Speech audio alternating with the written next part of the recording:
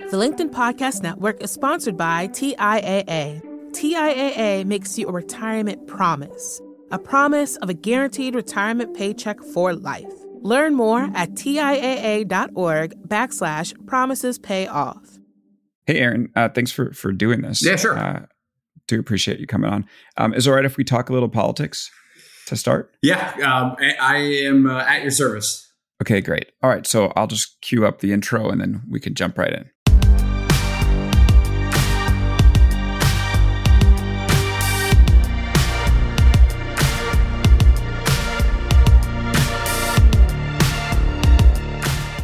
Hello and welcome to the Big Technology Podcast. This is Alex Kantrowitz, and joining us today is Box CEO Aaron Levie.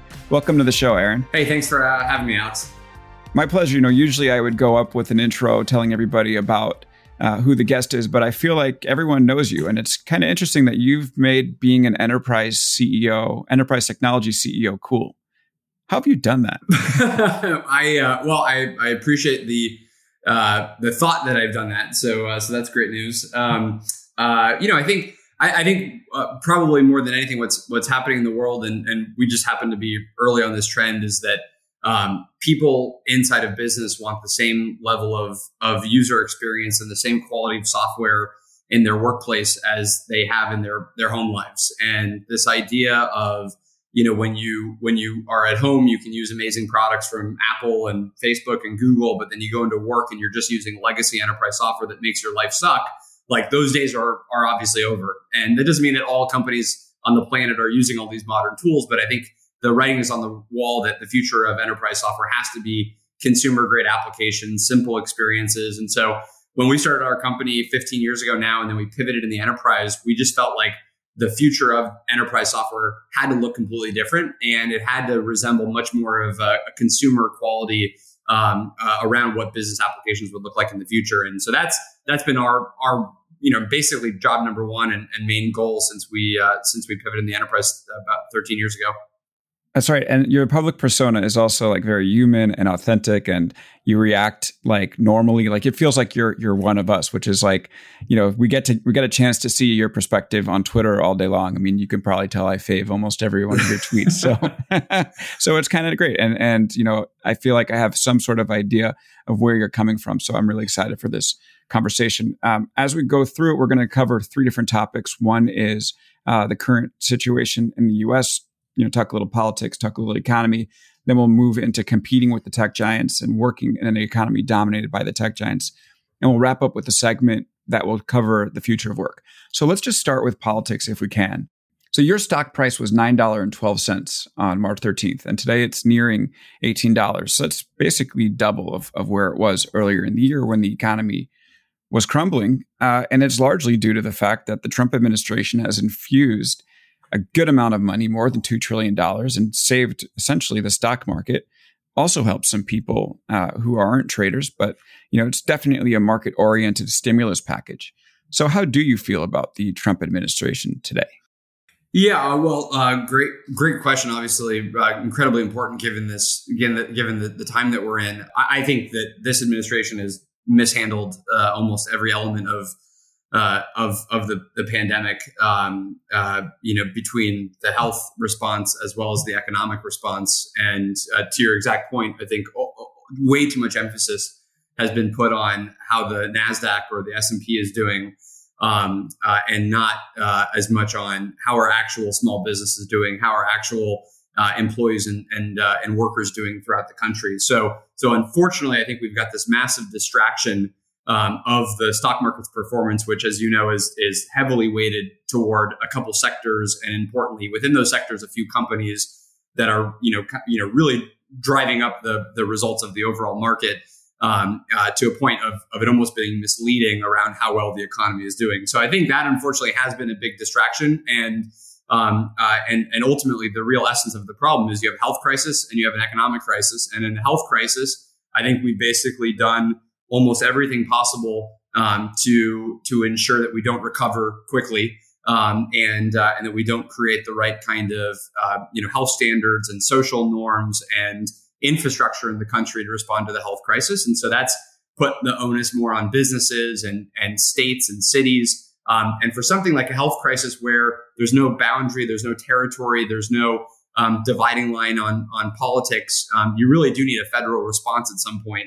And that should have been done swiftly in the beginning of this crisis. And I think we know the playbook of what largely should have happened between mask wearing and setting up the right kind of testing infrastructure and making sure that we had the right kind of health norms throughout the country. So that was the health crisis response that right out of the gate, I think we got wrong.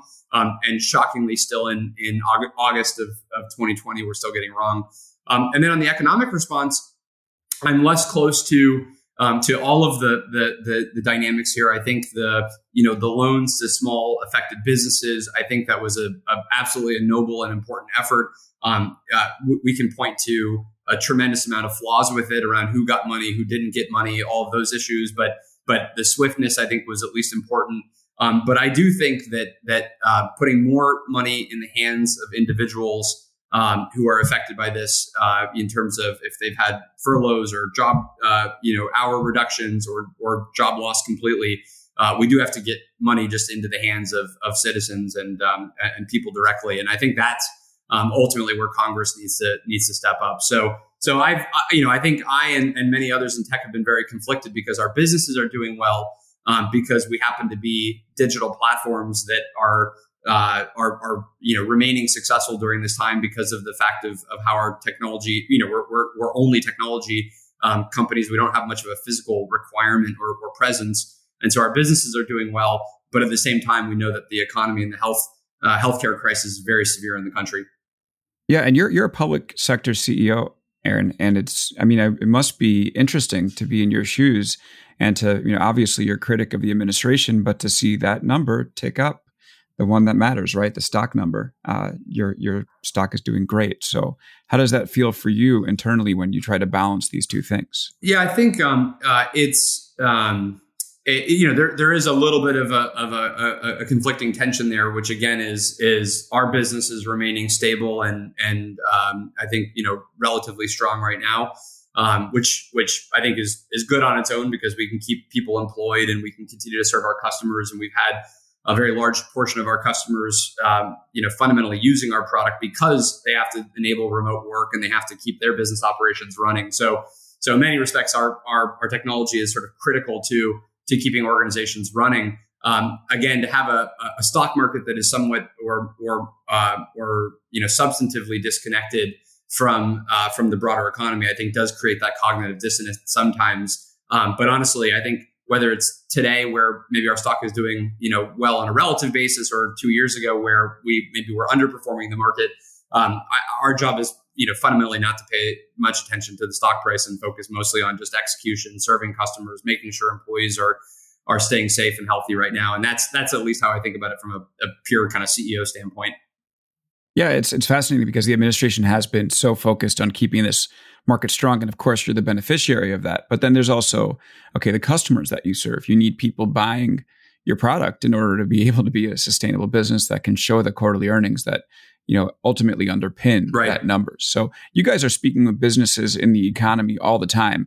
What's the sense that you get in terms of like how the middle, we know the top of the economy is doing good, especially in the tech sector, but you don't just serve tech companies. Right. So what is your sense in terms of like how the middle and really like the mid-sized, small to medium and then small businesses are doing right now? Yeah. I would say this is such a bizarre experience because it's so dependent on sector and so dependent on where that organization is serving their customers in terms of, it could be geographically, it could be where in the supply chain stack do they exist. And so I think, across small businesses, mid-sized companies and large enterprises, you have it's a very bimodal kind of environment where you have some companies that are doing unbelievably well. We've looked at, you've seen some of the earnings from non-tech companies that are in retail, like Target, where they're blowing out all of their numbers. They're having record, same store sales. Equally, you'll look at other retailers that maybe don't have as much of a digital presence, or maybe their products are a little bit more discretionary in nature. So maybe, fashion or some other kind of retailer, and their numbers are decimated. And so in the exact same sector, with maybe even in some cases the exact same digital strategy, you can have two completely different outcomes. The same is true for small and medium businesses. We have some small and medium businesses who happen to be in spaces that are on fire and they're growing rapidly. We have some small businesses, some in live entertainment as an example, some in retail. They must be getting crushed. They're completely crushed. And we've done our best to say, okay, hey, you don't have to pay us right now. Just kind of, hang in there. We're going to continue to support you. We have nonprofit customers that they're not able to do the same level of fundraising or keep operations running because obviously there's less money going into those areas. So we've had to, do our part to say, okay, if you have a really effective business, we're going to do our part and make sure that you can still use the technology. But at the same time, again, this is sort of this cognitive dissonance right now. If you're in the tech sector, there's probably been more net growth of technology, irrespective of the sector specific problems, because of the fact that what's happened is so many companies, even those that have been impacted, have to move to digital platforms to be able to remain successful and to keep their operations running. And so, right. So is this a moment where the tech industry just sort of takes over the economy and doesn't look back? Well, I think there's a real risk of that. And I think that it's interesting to hear you call it a risk. Okay, go ahead. Well, the risk is that you basically have this dramatic acceleration of innovation and digital transformation. And it's happening in a time scale that is completely unprecedented. And so normally what would happen is you would have technology get adopted over 5 years, 10 years, 15 years, and it would there'd be a certain pace to how that adoption would happen and the competitive dynamics within the market as that played out. Right now, what's happening is that adoption is happening in a few quarters or a couple of years.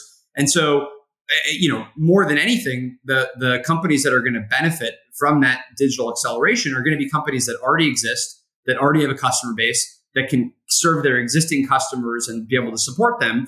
And so you are having a fairly artificial acceleration of a marketplace that really has never happened before in economic history. And even if you look at the case of shelter in place, well, who did shelter in place benefit the most retail wise? Well, Amazon. So you do have a situation where our existing patterns and the existing companies that are serving us, their positions are being reinforced and getting stronger, every day. And again, to call it out, I mean, we benefit from that. Like it's probably going to be harder to be a startup that's competing with us right now because our customers are going to be focused on, how do we go to reliable partners that we're used to working with, that we understand and we can trust. And that's going to benefit anybody who's been able to be well timed for this market. And I do think it's a risk in terms of it does reinforce and codify some of these market positions that existed pre-pandemic. But again, the counter to all of those risks is the fact that these companies are serving customers during an unbelievable time of crisis. And so I do think these are kind of in many cases critical infrastructure, and it's important. Yeah. And it's important that these products exist, and it's important that they're able to serve their customers successfully. So I'm of two minds on this situation. Right. And it could be that this tech acceleration just sort of happened faster than much of the small businesses that have been, waiting to compete with them or waiting to make moves were able to adjust. And now they're struggling. It is also interesting, because the pace has been so fast. It is also interesting that a company like Amazon has now become more reliable than the U.S. Postal Service. But I guess we can, save that discussion for another time. One of the things that I really am interested in is this is the thing that I've been thinking about a lot. I know everyone has, which is like, how are we having an economy that's struggling the way it is? Like, we're definitely in a recession. Our unemployment rate is 10%, and yet the stock market continues to go up. And I know in my head, right, that it just represents the highest performing companies in the economy. Many of them are tech. I think the tech giants, the growth of the tech giants equals the next 50 companies on the S&P 500 this year or something like that. But how is it possible that we have such a rough economy and yet the stock market is shooting up the way it is? And we've all read explanations, but I'd love to hear it from your perspective, someone who runs a company who's in the middle of this change. Yeah, I think I have maybe just sort of three small buckets of ideas there, and this is all based on the same kind of podcasts and videos that both you're doing and that are out there. So I have no kind of proprietary insight, but but I think we'll hear it. Okay, I'll pretend it's proprietary. I think again, I probably got like a D plus in microeconomics and macroeconomics in college. So I wouldn't like trust anything I'm saying in any kind of you don't want people serious. to trade off. Don't trade off of what I'm about to say. Yeah. Especially because I'm sure this podcast will go live and the market will collapse like 30%. And so nothing that I'm saying will make any sense. So I think you have a few big factors. One, you have a flight from an investment standpoint into the things that actually can have returns. And so money is moving out of other, from other places where you might invest, where there might be, now really, really low interest rates, and you want to move that into the stock market to drive better returns. And so you have money moving in to the market in some cases, just because it's the only place where you can actually drive returns. The second thing is you have the fact that I think big organizations are actually holding up better than anybody anticipated. And mostly it's big organizations in the stock market, because there's just a certain kind of scale that you have to get to before you're a public company. And so if you think about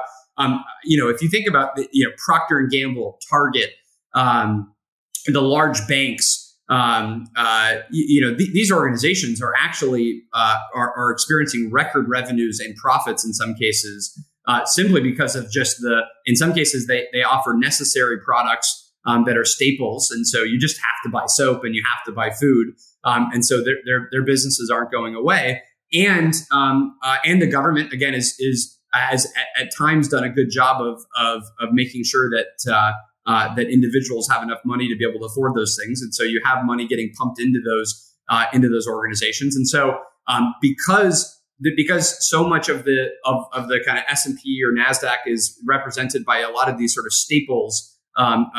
Organizations that are selling these staples, and we continue to need them. And on a relative basis, the airlines or the car companies make up a smaller portion of the overall stock market. You basically don't have as much. You have a muted impact by the sectors that are most impacted relative to the sectors that are continuing to perform incredibly well. So that's kind of category number 2. And then I think category 3 is specific to technology, and whether you're looking at the big 4 or 5 technology companies that are, above $1 trillion, or the rise of, companies like Tesla or the NVIDIAs of the world, or the cloud sector. So Atlassian and Splunk and all these companies. I think there's just a broader recognition, which is that the markets that these companies are serving are potentially billions of consumers globally. And the barriers to getting to those billions of consumers have gone down dramatically in the past 5 or 10 years. And so the durability of those investments has actually gone up on a relative basis because of the fact that they're all digital. They don't require in-person interaction, and the markets for these organizations are just so much larger than ever before. And so it's sort of ironic, because if you went back 5 or 10 or 15 years ago and you kind of looked at like the Warren Buffett style of investing, which is what's a very stable business where anybody could run the company and it's going to survive, and it's not very volatile. Well, actually, in some cases, those businesses have been the worse off in this environment. Airlines where you just sort of you imagine that every single year people are going to take air flights 1% more than last year, and it's just a very stable business, and you eke out profits. And it's actually those businesses where you have the greatest risk, and the companies that we normally think of as being sort of very volatile to innovation and disruption, the Apples, the Facebooks, the Googles of the world, those have actually been performing the best, just because of the durability of their business models in this time. So I think those 3 factors, and maybe others that of, I think allow. Yeah, I mean, yeah, go ahead. No, I was going to say allow for the market to exceed or be disconnected from the broader economy. Right. And I mean, I don't think you gave yourself enough credit at the beginning of that answer, because I think that was like pretty comprehensive and spot on. It is a very, very interesting economy. If I'm hearing it right, what you're saying is that like we're living in an economy right now that's largely driven by tech, that seems to have a market that's working well, right? When that market will translate to people's pensions and retirement funds, and one that's just accelerating from, maybe I'm kind of over my skis a little bit on this, but accelerating from a small and medium-sized business driven economy, or it wasn't really even driven. It was definitely healthier, operating to one that is now going largely into technology, largely into big tech companies. I think that is absolutely a big part of it. And I think, it's interesting. Right. There's this connection back in some way to, interestingly enough, I think actually, if you look at what Andrew Yang was pushing on and obviously UBI, it was interesting because what the biggest fear was automation. Was going to start to drive out all of these. No one predicted a pandemic. Exactly. And exactly. Yeah. And so now, but they've had the same impact, same exact impact. And it's interesting. It's almost actually a simulation of what actually does this sort of end state look like of a very technology driven economy.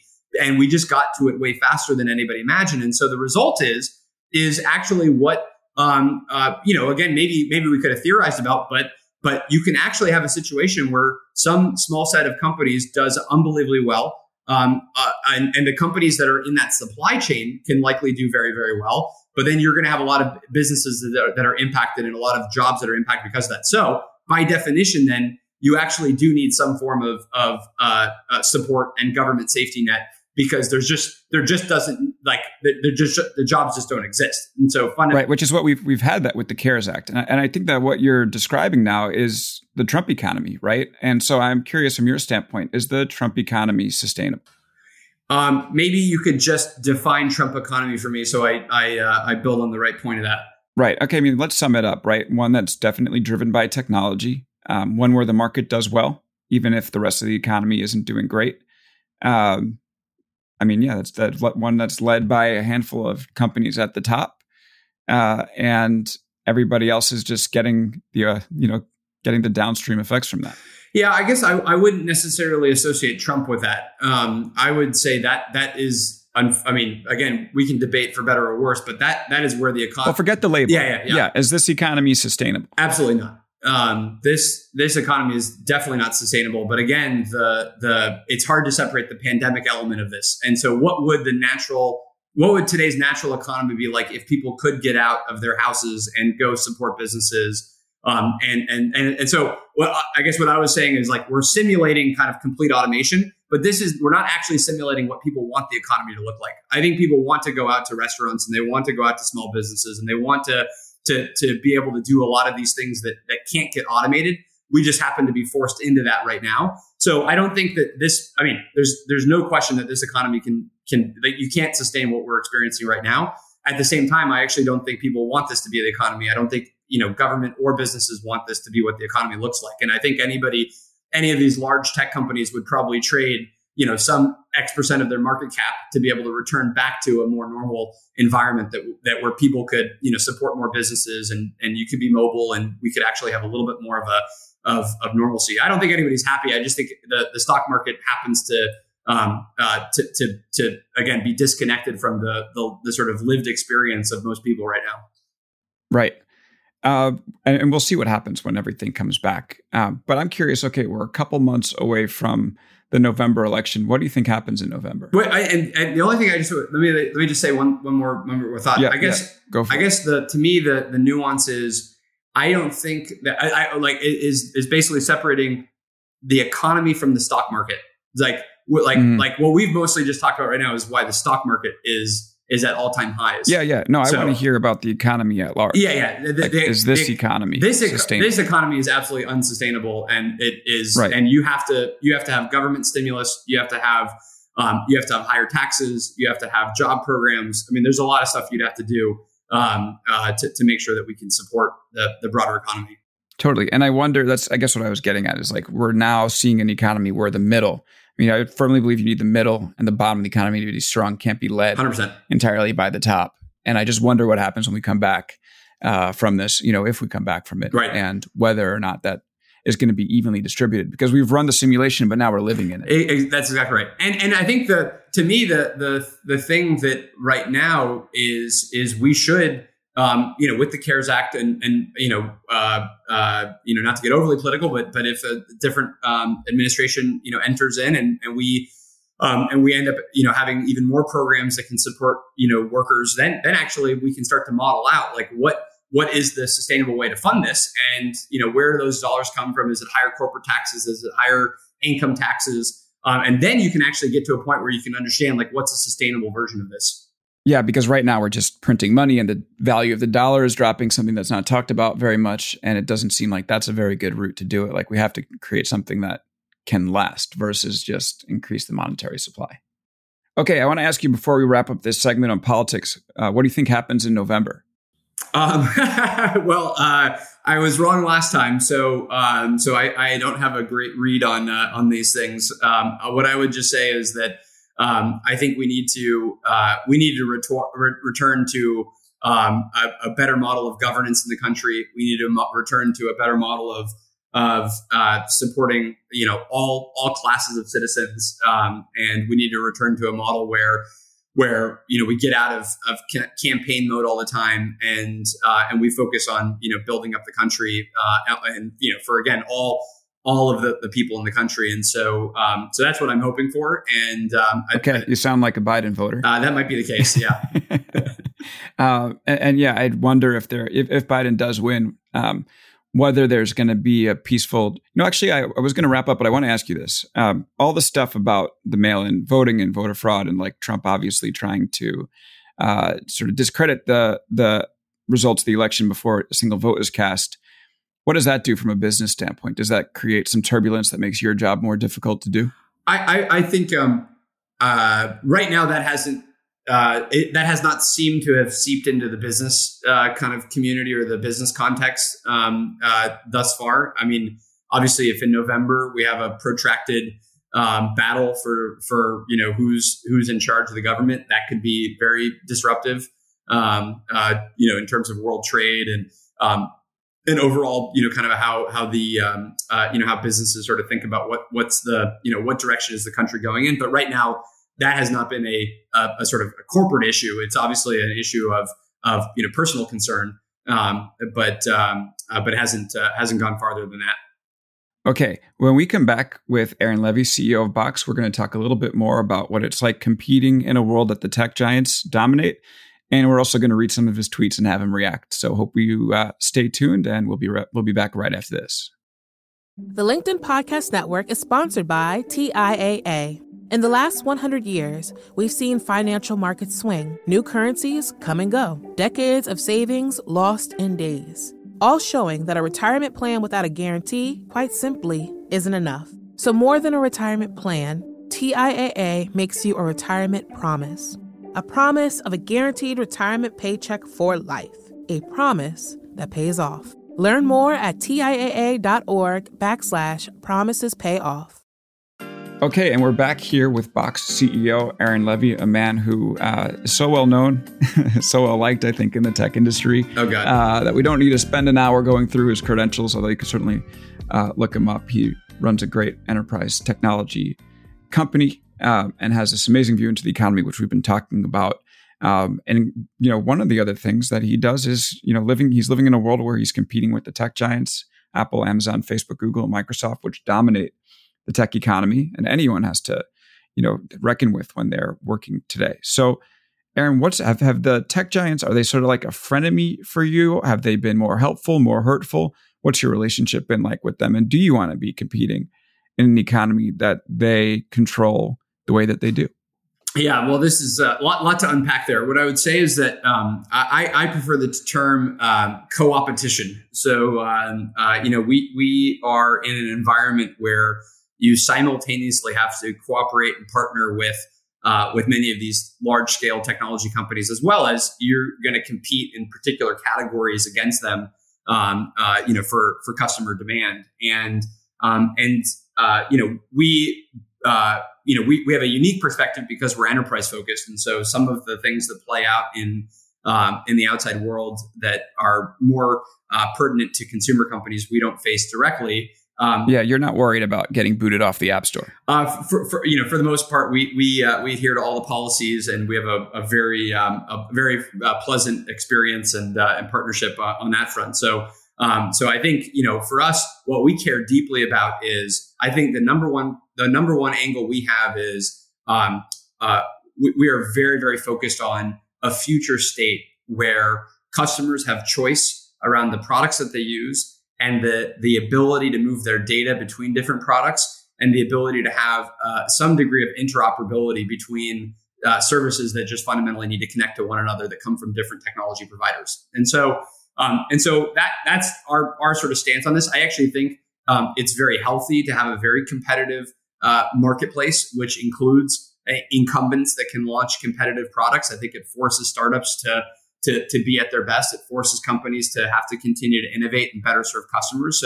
So I think, by and large, I actually think that the environment that we're in is a healthy one in terms of startups are constantly trying to find the angles that the incumbent isn't going to be able to go and solve for. The incumbent has the ability to try and catch up to better serve their customers. And you continue to have this sort of back and forth that drives more innovation, drives better customer value over time. And so I think that's, to me, the high level view of the market. You do have specific circumstances or situations where clearly the government probably needs to have some degree of consideration for. What I struggle with right now is that I haven't yet seen any really great or logical proposals of what that would look like. And so we have a lot of sort of conversation and noise around the idea of big tech, and you have to regulate big tech.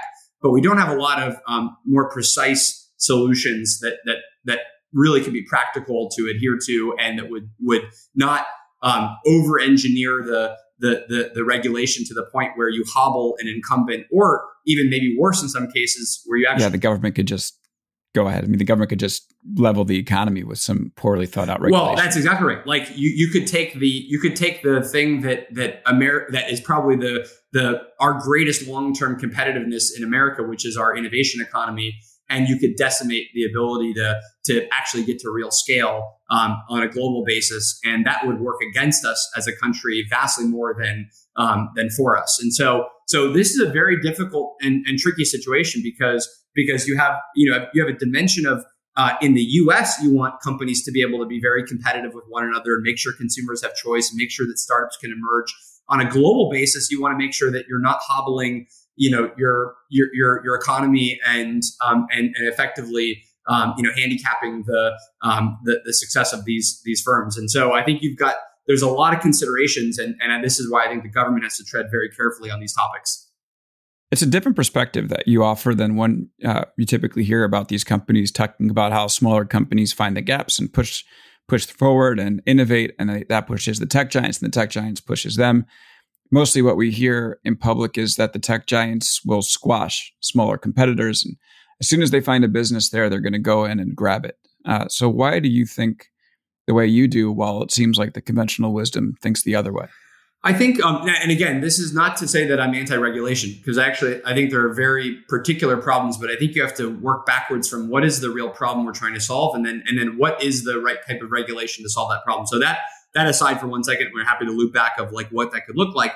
I think the reality is that I'm not quite sure in some of the proposals that we've seen around breaking up big tech, or you can't do acquisitions of a certain scale. The part that I don't quite understand is how we're imagining that we want these companies to be able to continue to sustain their operations. I mean, is the idea that Facebook basically can't own Instagram or can't buy WhatsApp, and then thus, and you basically can just guarantee their disruption over time? Like if you can't match the functionality of your disruptive competitor, that could, quite literally spell the fact that your business is not going to exist in the future. That's how disruption works. And so I just don't know how the government is sort of anticipating simultaneously letting these companies continue to thrive and succeed over time and build great products that consumers like, while also at the same time making sure that they can never get into, particular categories. Well, I mean, you could also invent internally versus acquire externally.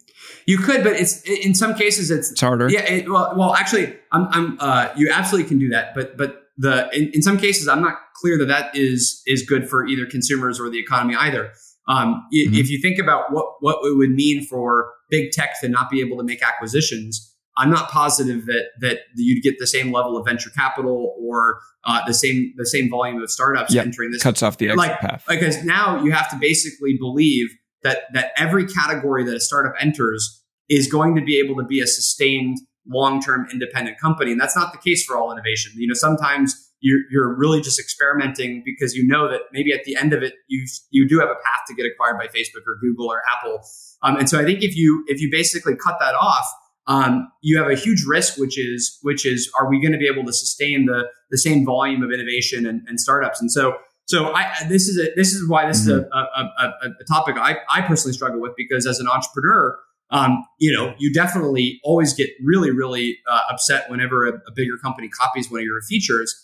Conversely, actually, as an entrepreneur, I would hope that one day, if Box was ever considered so large that we had antitrust concerns, that I would still be able to have a path where we could make sure that we don't get disrupted and that we could continue to build a viable company that can serve our customers. And you don't want the government to basically effectively mandate that a company can't remain competitive. And right, but what about the other way around? Also, I mean, your market cap is in the $2.5 billion range. Cloud is a place where the tech giants are all fighting it out. Microsoft, Apple, Google is in there. Amazon. Like, could you ever see Box joining forces with one of those companies, and would something like the current, antitrust, tech giant feelings right now sort of cut that path off?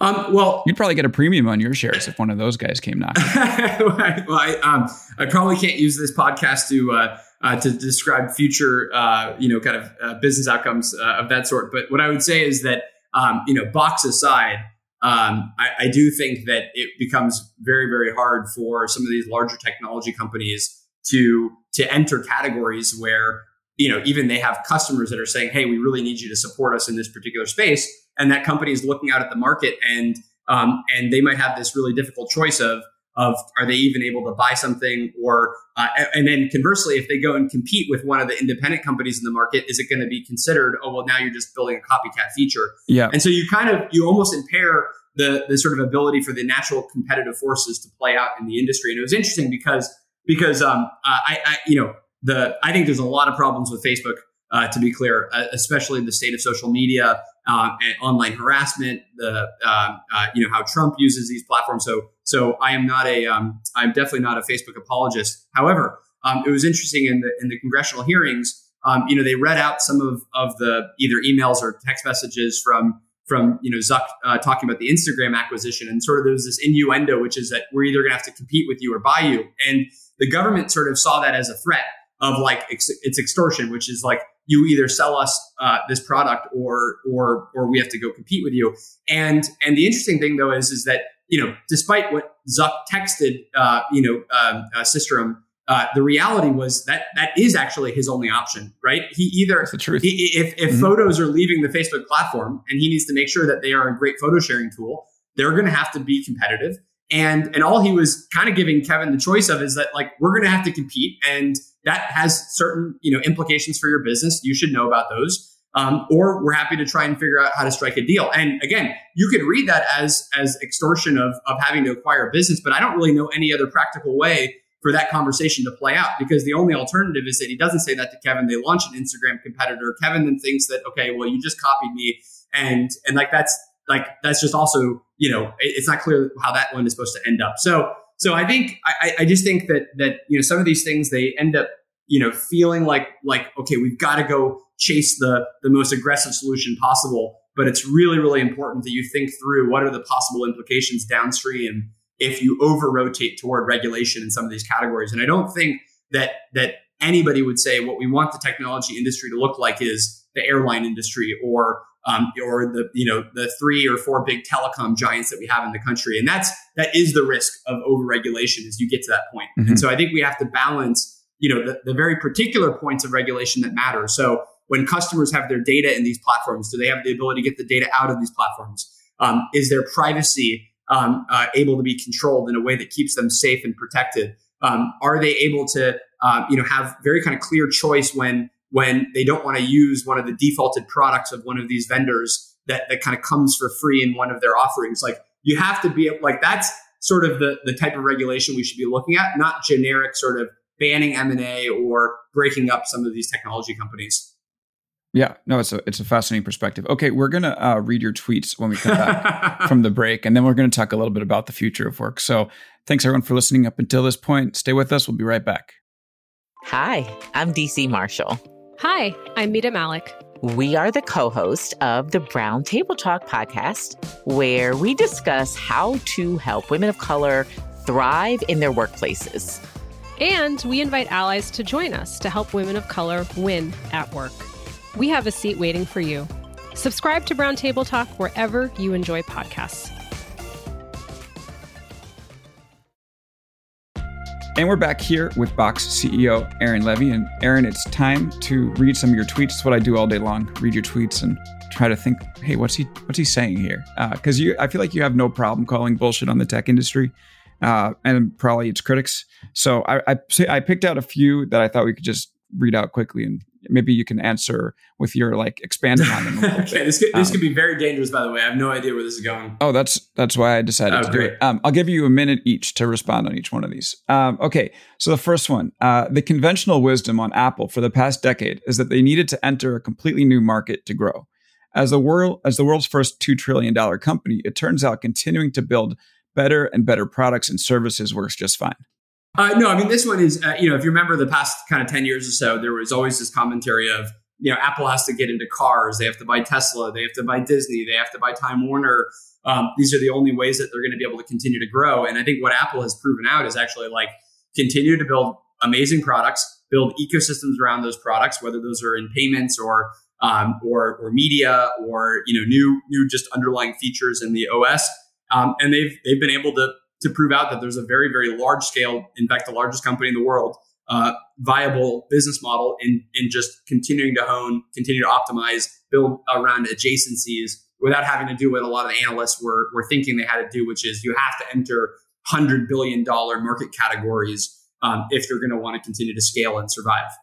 Yeah, and we'll see what happens with that market cap, but I mean, it's impressive and definitely has proven me wrong, at least in the short term. Okay, so the teens on TikTok have no idea that they've found themselves smack in the middle of a multi-decade-long battle for the future of database architectures. I love this. This one was very esoteric. So I probably shouldn't have even gotten this one out there. But no, this is great. It just gave me good fodder for the podcast. Oh, great. So, but yeah, go ahead. Okay, well, this is when it was rumored that Oracle was also looking at TikTok, and there's it's just again a little bit of an esoteric point of Oracle and Microsoft for about 25 plus years, actually probably longer, maybe 30 years, have been battling in the database world and in infrastructure in general, and so it's interesting at this point. I mean, it's beyond interesting. It's actually just like absurd. That the two primary bidders of TikTok, at least, that are in the news, are enterprise software companies by and large.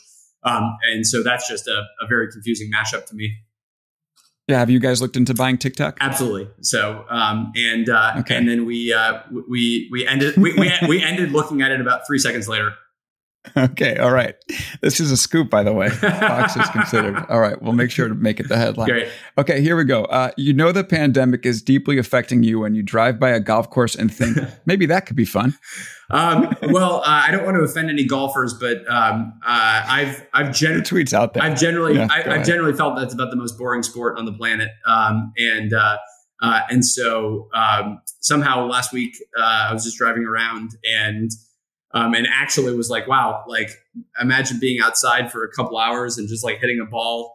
That sounds actually kind of enjoyable. And then that was a very fleeting thought, much like the TikTok acquisition. And I moved on with my life. Okay. So we'll have Box CEO considers buying TikTok, also playing. That'll be a good headline. Okay.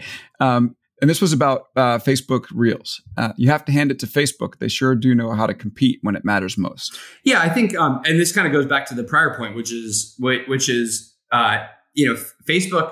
Facebook is a company where it's interesting in the tech industry. For decades now, we have always talked about this idea of the innovator's dilemma, and the innovator's dilemma is really simple, which is as you get bigger as a company, you begin to sort of lose, you begin to overbuild your product and overserve your customers, which means that then some other competitor can come in and do something different or new or fresh, and then go and disrupt you. And it's interesting because for now decades we've talked about the idea of why is it that these incumbents continue to fail at the innovator's dilemma. Like, it's an obvious problem. It's a known thing. Like, why does Blockbuster get disrupted by Netflix? Why does Walmart get disrupted by Amazon? And so you're finally seeing a crop of technology companies between Google, Facebook, Amazon, and others that actually have this idea built into the DNA of the organization. And they do not want to lose their position. And they know exactly how to lose their position because they themselves got into their leading position because they were disruptive.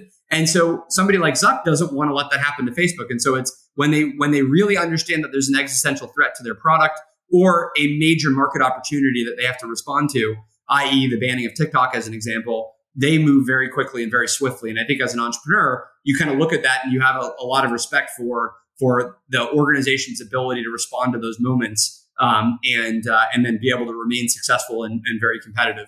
Totally. Facebook's longevity is like one of the most befuddling things to me as a reporter covering the tech giants, because they are in the most fickle of all industries, which is social media. Like, you look a couple of years ago, TikTok was the big thing. Not TikTok. HQ Trivia, right? Everyone was saying HQ Trivia is the future of everything, and now it's gone. And it happened in a blink of an eye. Okay, one last tweet, and then we're going to have like a minute for future of work, but I'm excited to ask a question about that. Okay, here it is. I have yet to run into a business strategy problem that can't be solved by a pyramid shape or a flywheel.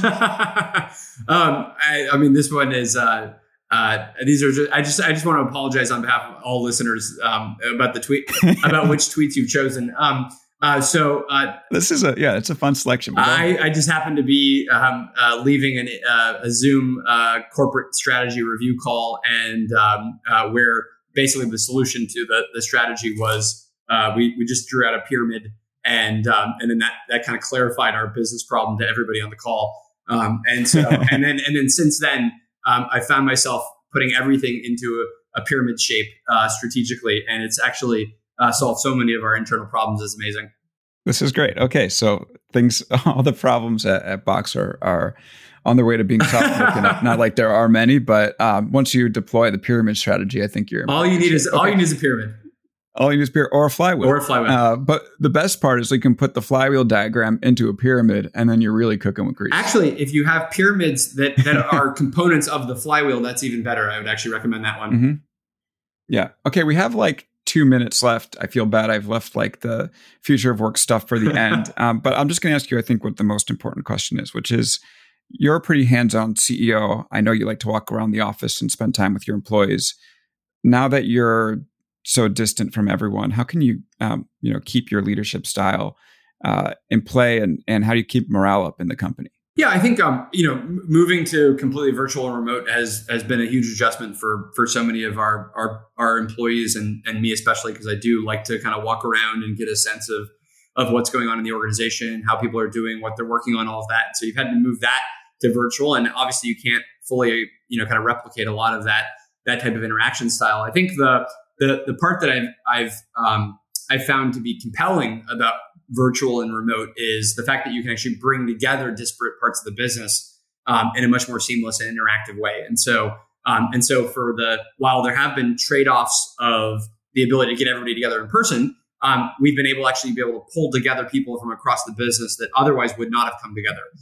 And so we've got many teams and many projects internally where you have things like 100 people in a Slack channel all working on a project that normally you would have maybe only had 5 or 10 people on that project, and they would be stuck in a conference room, and it would be the exact same 5 or 10 people looking at the exact same problem from the same angle. And now you've all of a sudden blown that out, and more people can participate and begin to work on that initiative. And so there's a lot of things about going virtual, not necessarily remote, but virtual, that I think are actually beneficial to collaboration and productivity and innovation. It would be great if you could experience this out of more voluntarily as opposed to out of a pandemic.